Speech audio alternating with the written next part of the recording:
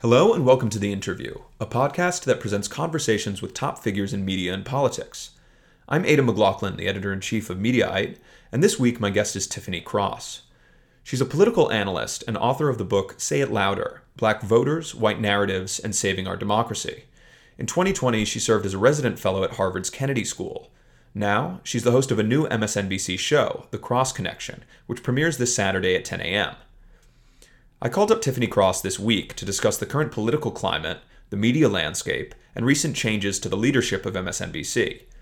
We also spoke about her new show and how it's going to tackle some of the biggest issues facing America: a president refusing to concede the election, a pandemic killing more than 2,000 Americans a day, and a racial justice movement sparked by the killing of Black Americans at the hands of police. Tiffany Cross is the host of a new MSNBC show, The Cross Connection, which premieres this Saturday at 10 a.m. She is also the author of 2020 book, Say It Louder: Black Voters, White Narratives, and Saving Our Democracy. Tiffany, thank you for joining us. I'm so excited to chat with you. Thank you for having me. Sure. So first off, congratulations on the new show. That's really exciting. And again, it airs on Saturday at 10 a.m. And it's a 2-hour program. Could you start by telling us a little bit about what we can expect from the Cross Connection?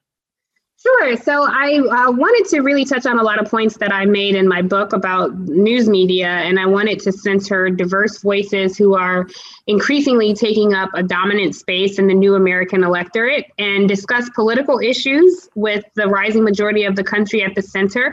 But also, I want to make it fun. You know, a lot of cable news programming is geared towards older viewers, and so I really want to tap into my generation and the generations behind me to discuss news in a way that's more culturally relevant. Something you touched on there is a lot of what you see on broadcast news, a little bit less on cable, but it's still a real presence, is the sort of straight-laced news reporting where, you know, a newsman says what's going on, they'll give the sort of both sides account of a story, and they'll present it like that. From what I understand, you have a different approach to it. Is that something you've always had? What kind of idea is that for a news show? Is that something you think is missing in the current market? Well, I think when you say both sides, you know, I actually don't think there's always both sides to everything. And it's incredibly frustrating to watch people present, you know, one logical idea that you may disagree with, and then present a completely asinine idea that's completely illogical and present those things as though they're equal. You know, I think that has been one of the biggest failures of mainstream media the past 4 years during this administration, and even covering the campaign in 2016. So, you know, I mean, this is a show with, at minimum, common sense. You know, we certainly won't do that. And I think the audience that I'm trying to attract has a low tolerance for that kind of thing, and a very keen BS detector. And so, you know, I think there are ways to have a healthy exchange of ideas and ideology without breathing life into ridiculous conspiracy theories or, you know, trying to present racist people as people who speak with racial undertones. And like, you will never hear me say on the show, someone said something with racial overtones, because I don't know people who speak like that who don't hold racist views. So, you know, on this show, we'll always call a thing, but certainly, you know, I'm humble enough to have people on who may disagree with me or have a different approach to something. And I think that not only makes for better TV, but for a better country. You know, that reminds me of an interview that you did that went viral and is quite notable. It was in July, and you were speaking to Bruce Lavelle, who is an advisor to President Donald Trump. And he was defending the president on all sorts of things, on his, you know, record helping the Black community, on the coronavirus. And the interview got particularly contentious when he, I think, referred to the coronavirus as the China virus. Yes. First of all, do you plan on the Cross Connection to interview conservatives, Trump supporters? Is that going to be a big part of the show? And also, how do you prepare for what I think you would go into knowing is a contentious interview like that? Sure. So let me first say that conservatives are more than welcome to come on my show. I would love to sit across from Republican leaders and have an intellectual discussion. I think Bruce Lavelle fell quite a bit short of that. And I prepare the same way. I mean, I prepare the same way for these interviews. I and trying, I've been a producer, an executive producer, a field producer, so I'm very familiar with how to prep talent. And so I split myself in two, and the producer, Tiffany, starts to prep the talent, Tiffany D. Cross, for these interviews. And I try to anticipate every scenario that could play out. I try to anticipate every answer this person may give. I try to fact check in real time.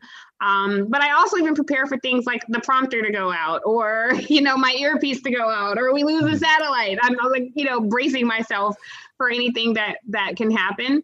And my hope is always that these interviews don't have to be contentious. I don't think it makes for good journalism to sit there and be the sounding board for racist remarks.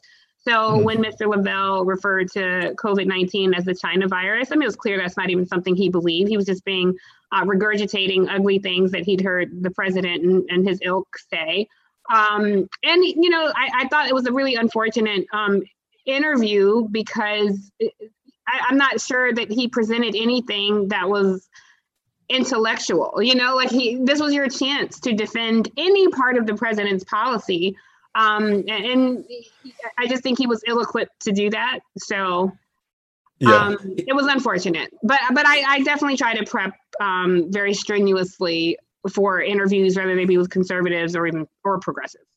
He cited the performance of the economy, I think Black unemployment, and the First Step Act as being things that President Donald Trump has done. He called the First Step Act Step One Act. He kept saying that. One wonders when Step Two is. But just before we get to that, what are I just kind of want to know what your thoughts are broadly on Trump's record for people of color in this country. And when someone like Bruce Lavelle touts Trump's record for people of color, what's your response to that? My response is don't spit in my face and tell me it's raining. I think what African Americans in this country have survived and endured, we really should be the first point of contact when it comes to issues of white supremacy, because it's something with which we are overly familiar. And so I think Donald Trump did a lot of performative talk about race relations, but this is something that he's completely ill-equipped to address. He has been not only the beneficiary of centuries of white supremacy, but he's also been a proponent who has perpetuated white supremacy his entire life, not just his political life, but even in his business space back when he was keeping Black people out of his buildings. So I think it was pretty transparent to people who are the descendants of enslaved people to recognize some of the ridiculous things that he was trying to present as equality. And here we are in the final stages of this presidency. He's now, the outgoing president. And what happened to all the talk around criminal justice now? He's trying to jam through executions at the federal level, which is pretty unprecedented and unheard of. There was just an execution last night. He has been radio silent on it. He's been radio silent on the disparities around COVID-19. Anytime he spoke about equality, it was typically around criminal justice, as though that was the only thing African Americans, could benefit from hearing. So, a lot of his economic claims were, visibly, demonstrably false. Unfortunately, there were not a lot of people in the media who were willing to fact check that. And so it became something that was repeated so many times that people took it as truth. I didn't take any of his rhetoric seriously, and I paid more attention to the policies that were actually pretty damaging to communities of color all over the country.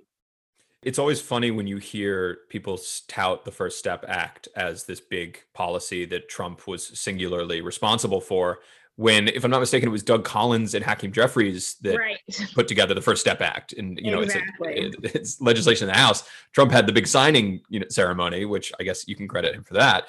But it's not his, it's not a Trump policy. What kind of president do you think Joe Biden is going to be on issues for the Black community, for people of color in this country? Are you optimistic about the next 4 years?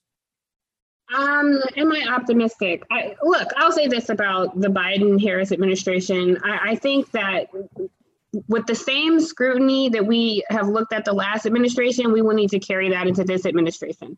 There's some level of relief, I think, which I completely understand. And I think there's the belief that it's about to be a 4-year love fest with this administration. And one of the things I want to make sure that I do on my show is hold this administration accountable, particularly to the people who help elect them. And so that is not enough just to put, faces of color in your administration. It's not enough just to show up at the NAACP breakfast and do things, like we are looking at some yet still unaddressed disparities that happen in this country that need to be discussed. And I think, the most recent example of that with this leaked audio with his meeting with civil rights leaders, it shows that there's still very much a gap between this 78-year-old white man who has experienced a very different America than many of the people who he'll be governing, And so I very much expect that there will still be very specific and strong demands of this administration, as there should be. I mean, the president serves at the pleasure of the people, and we are the people. And, I definitely am not a mouthpiece for the party. So every Saturday from 10 a.m. to 12 p.m. Eastern Standard Time, it will be very frank discussion and exchange about it. And I hope that the Biden administration will be bold enough to come on. There's this old elitist attitude that, we do the Sunday shows, and it's like, listen, the American electorate looks different now. So you want to go talk about trust in the vaccine, and you want to do that with somebody who like people of color are not necessarily watching these shows every Sunday, They're not a part of this Beltway crowd that tunes into the typical Sunday talk shows. So I think if you want to reach communities of color, I want to create a space where they can do that. And I certainly hope they take advantage and leave behind the elitist attitude that we're only doing certain elitist, Sunday shows that the Beltway deems appropriate. Yeah, speaking of the sort of stodgy old media industry, it has changed a lot in recent years. And in your book, Say It Louder, you examine how the white media has existed as this driving force for institutional racism throughout American history. And that was sort of making an argument that the media should reflect the diversity of the country that it serves. Now, the industry has changed a lot recently, thanks to cataclysms like the Me Too movement and high-profile instances of racism that sparked efforts to improve diversity in newsrooms. Are you optimistic about those changes to the media industry specifically? I'm very optimistic about the changes in the media industry, particularly at MSNBC. One, you have Cesar Conde, the chair of NBC Universal News Group, who is committed to creating a newsroom that looks like America. So he wants, diversity everywhere. He wants faces of color on and off the screen. And so, again, people pay lip service to these things, but he's actually executing that. And I think my show is a great example of that. And also, obviously, with the recent announcement of Rashida Jones as president of MSNBC, the first Black woman to run a major news network. So I think it was just the beginning. Certainly, we need more Asian American Pacific Islander representation. Same with, the Latino, Hispanic community and Native American representation. So I'm excited to see what happens. And I hope all the communities keep pushing for that kind of change because we need it. You mentioned Rashida Jones. She was MSNBC, NBC News executive, and was just named president of MSNBC, which is a huge deal. Do you have much of a relationship with her? What can you tell us about Rashida Jones? So I'll tell you, the first time that we sat down to talk about this show, I didn't have the job. I was still, in the audition process. And it was at 30 Rock, which was not very populated at the time, obviously, because of COVID. And I didn't know she was in the building. And someone said she was. So I texted her and said, hey, I want to stop by. And she happened to be literally in her corner office wearing a Beyonce On the Run tour T-shirt. And she went to Hampton and HBCU. I went to Clark. There was evidence of her full lived experience all around her office. So even though we did not know each other well, I knew her and she knew me. She understood me. She got me. She understood my lived experience. And I have never in all of my years in journalism sat across from someone that was my age, had my experience, and I didn't have to mute who I was, shrink who I was. I could just be me and have that person get it. So it was a very, I think, an amazing turning point in my career. Now, before you were at MSNBC, you worked at CNN. What do you think of the cable news landscape as it exists today? Do you like cable news? Do you like the industry? Well, I like my show. I hope other people like my show. I mean, look, I think, so this is what I'll say. I think it's really interesting, and we'll see what happens over the next couple of years. But, there are still some networks out there who are, treating race as a vertical. It's like, oh, well, we'll have a race beat.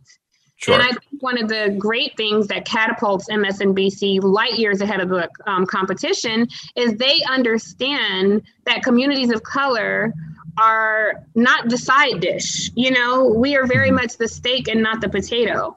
And so I think, it's one of those things. If you build it, they will come. And I think MSNBC is building it.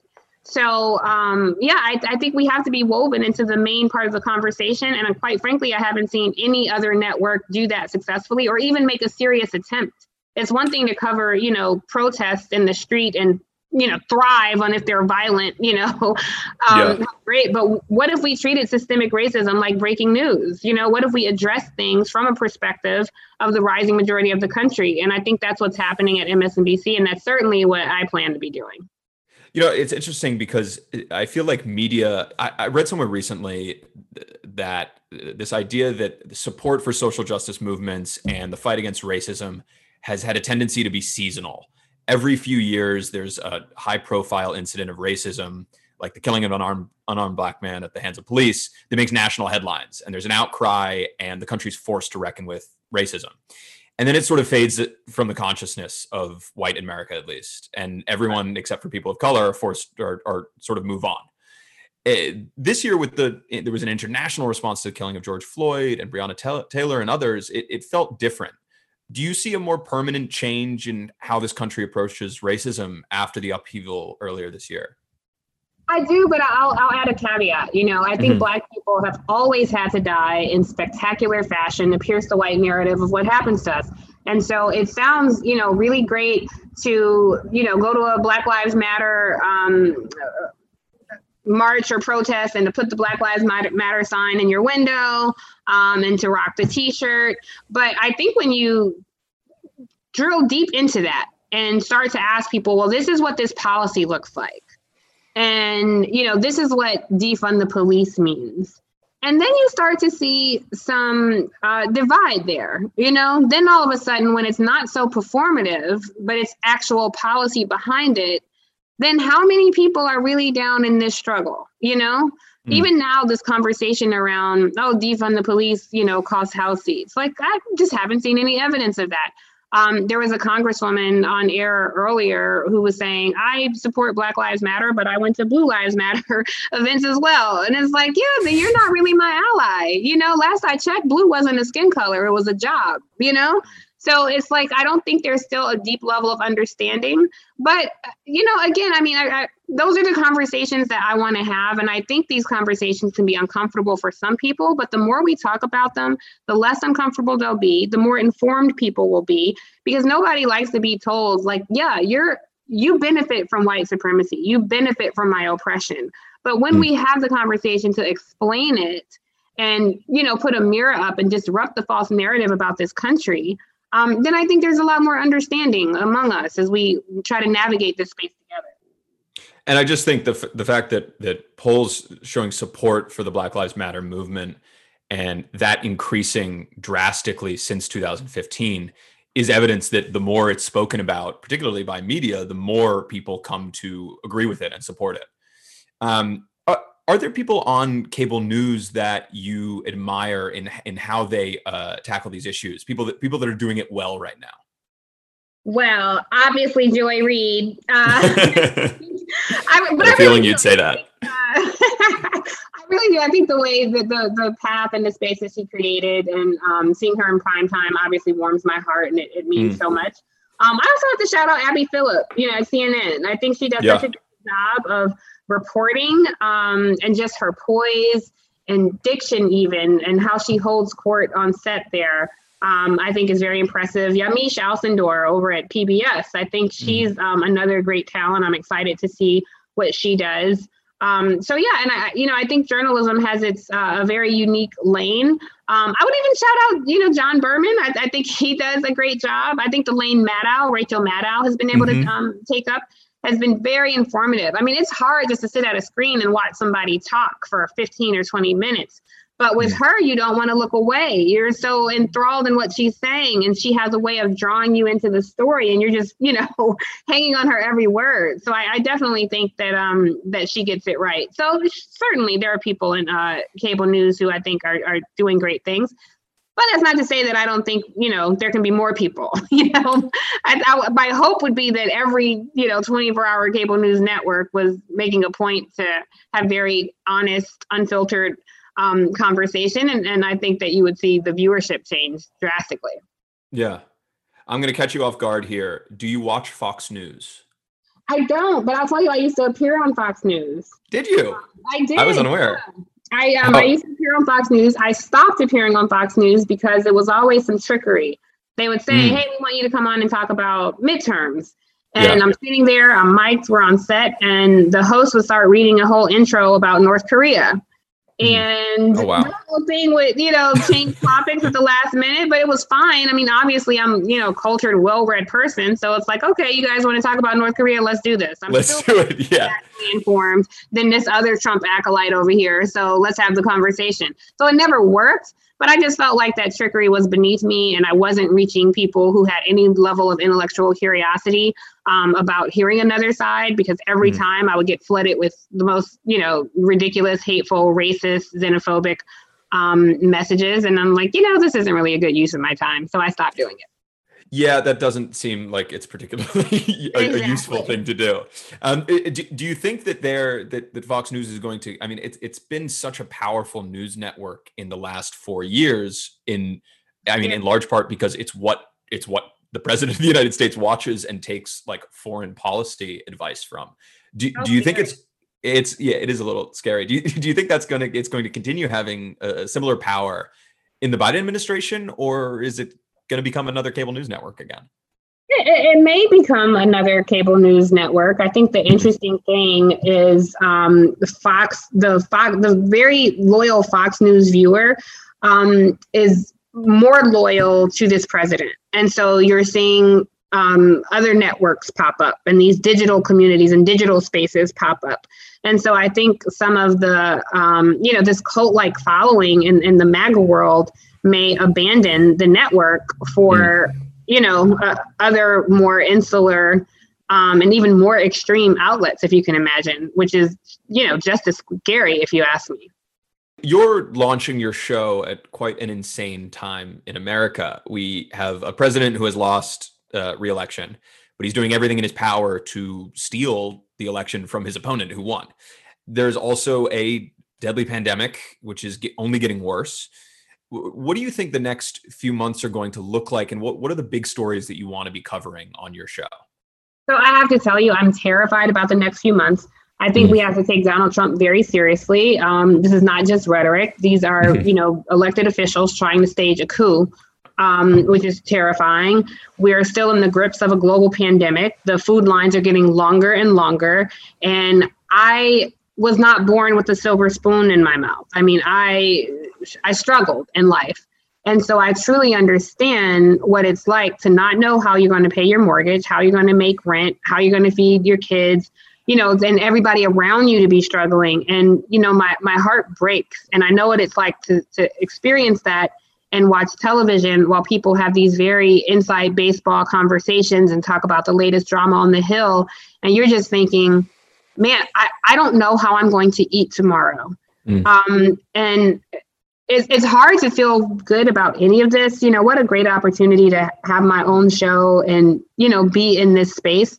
But it's really hard to celebrate any of it as my countrymen, my family, everyone around me has been touched by this pandemic in some way. It's had an adverse effect on every part of my life, and I know on so many other people's life. And just to wake up every day and face the fact that thousands of people died that day. I want to be very sensitive to these conversations.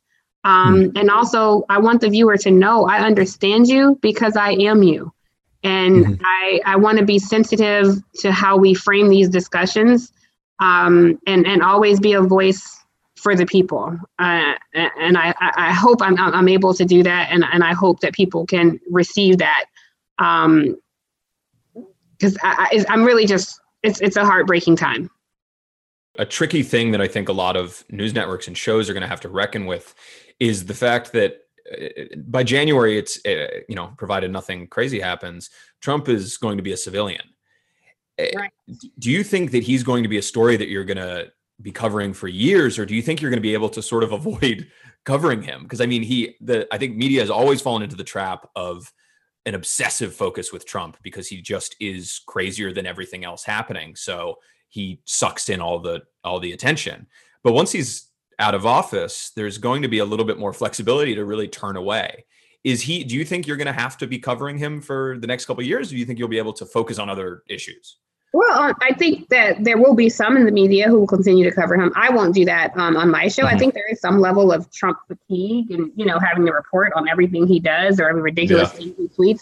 I have no interest in doing that. However, you raise a good point when you say he's a civilian, which means that he is subject to certain laws, just like everyone else, from which he cannot be pardoned. So obviously there will be a story with Tish James, the New York Attorney General, and what happens there. I think that is of interest to the people and serves, the viewer well, to hear what happens with that. I think there will be some interest with his children. Ivanka and Jared made over $130 million their second year at the White House. Certainly people deserve to know what that was all about.